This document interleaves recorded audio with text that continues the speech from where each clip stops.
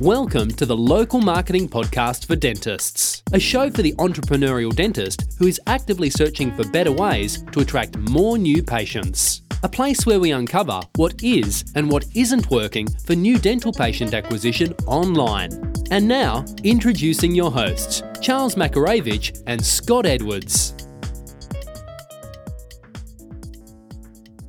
I'm Scott Edwards, and today I have Charles Makarewicz with me to discuss tracking and ROI from online activity and how both form an integral measurement barometer of your local marketing strategy blueprint.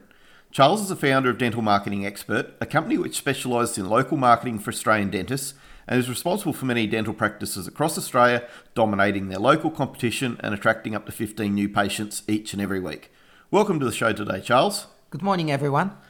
Charles, I know very well how passionate you are in your business about tracking your clients' progress and results through every activity you implement for them, and I know you could talk for hours about this very subject. But let's start with the internal tracking system within the dental practice. What's your recommendations here? Well, definitely we need to track your sources. So number one thing I recommend to do is to create a spreadsheet for all your incoming bookings. And you obviously will have the bookings from your existing patients and you have bookings for the new patients. So you need to divide that, and then under the umbrella of new patients, you need to split that in offline and online. And how do you really track that is your receptionist would probably need to ask the questions. At a certain level, you know, the accuracy of that might not be 100%, but I'm sure you can get to the level where it's accurate enough to so you can track your return on investment. The critical part here is that's done regularly, and ideally it's set up in shared documents. So we normally use, in our agency, we use Google Spreadsheets, and that's very easy to share.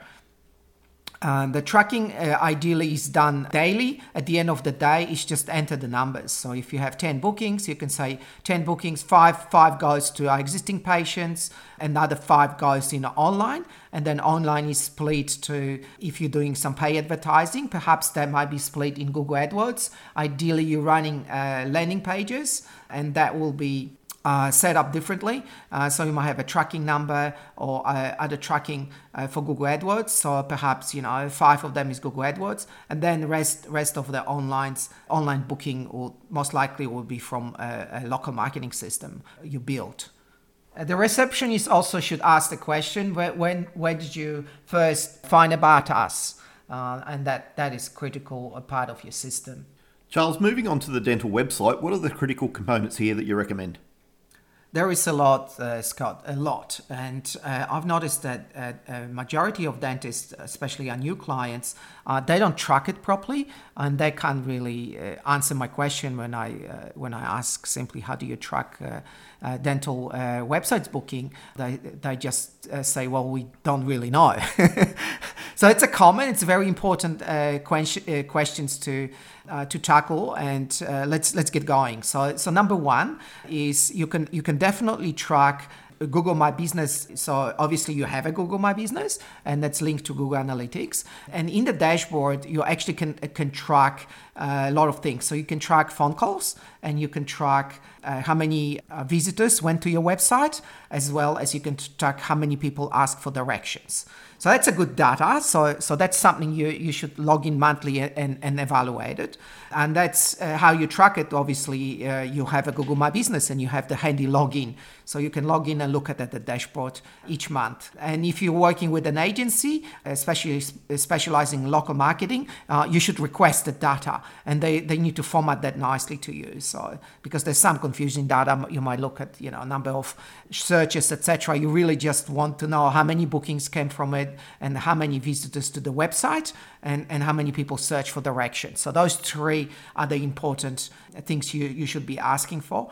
Additionally, websites might have web forms, and we normally use for our clients. Even if we have a booking portal installed, we still have a website, because not everyone wants to book an appointment with you. A lot of them want to ask you a question, and if you're only offering a direct book directly online, you lose some of them because they don't want to book it. They just want to ask you a question.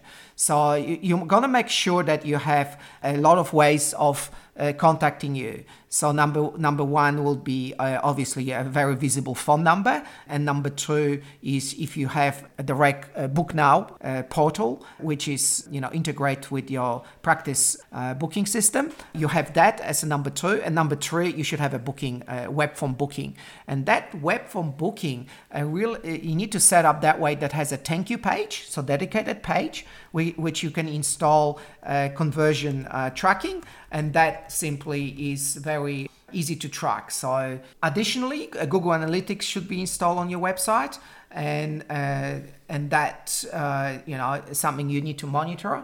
It's got a lot of things. It's quite complicated, but looking at visitors to your website, monthly visitors, and if you set up some conversion goals, and if you're running Google AdWords, they should be already set up for you. So then you can track your conversion.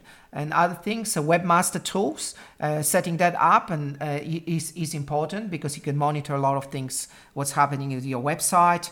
And if you have any errors and things like that's really important. It doesn't really track as much as for your return on investment, but it's a sort of tracking device which should be installed and set up correctly for you. Additionally, Heatmap, it will help you to look at it where your patients, what they're clicking on, what they're not clicking on, and it will help you with optimization of your website. So again, the Heatmap tracking, it doesn't exactly show you the return on investment, but it will help you to optimize your websites to improve your conversion. Now, you also should have some remarketing codes. So if you're running Google AdWords and all, you definitely should have a remarketing code, so you can remarket to the existing website visitors. The same applies to Facebook.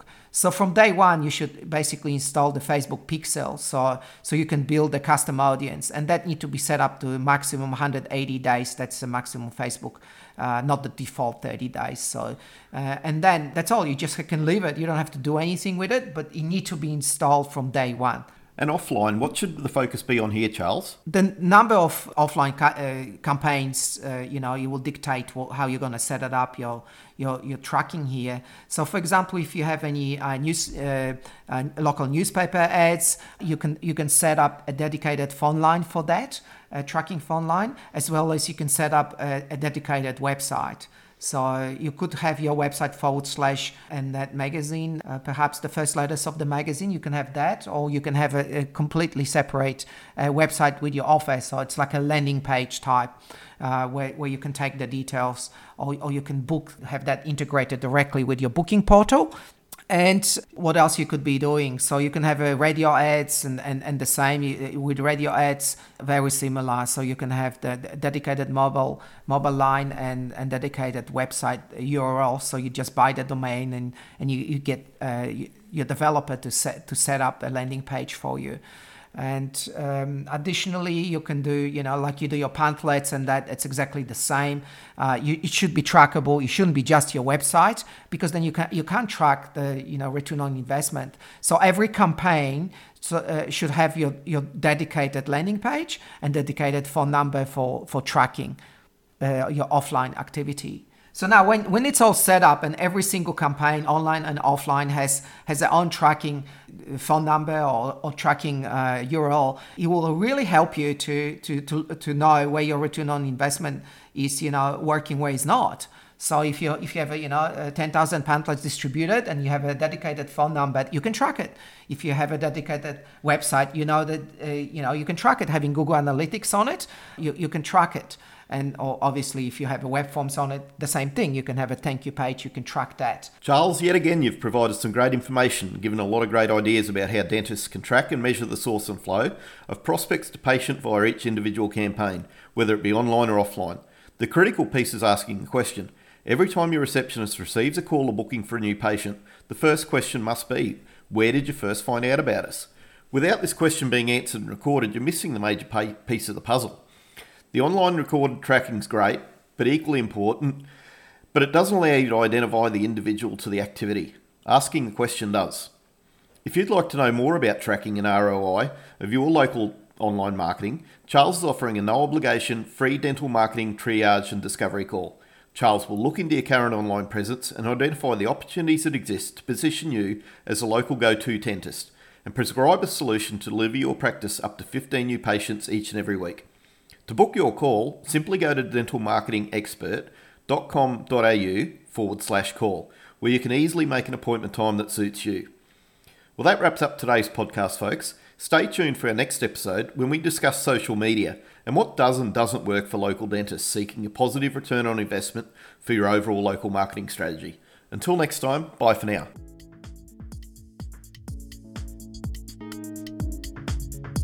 Thank you for listening to the Local Marketing Podcast for Dentists. For more resources, visit our website, dentalmarketingexpert.com.au.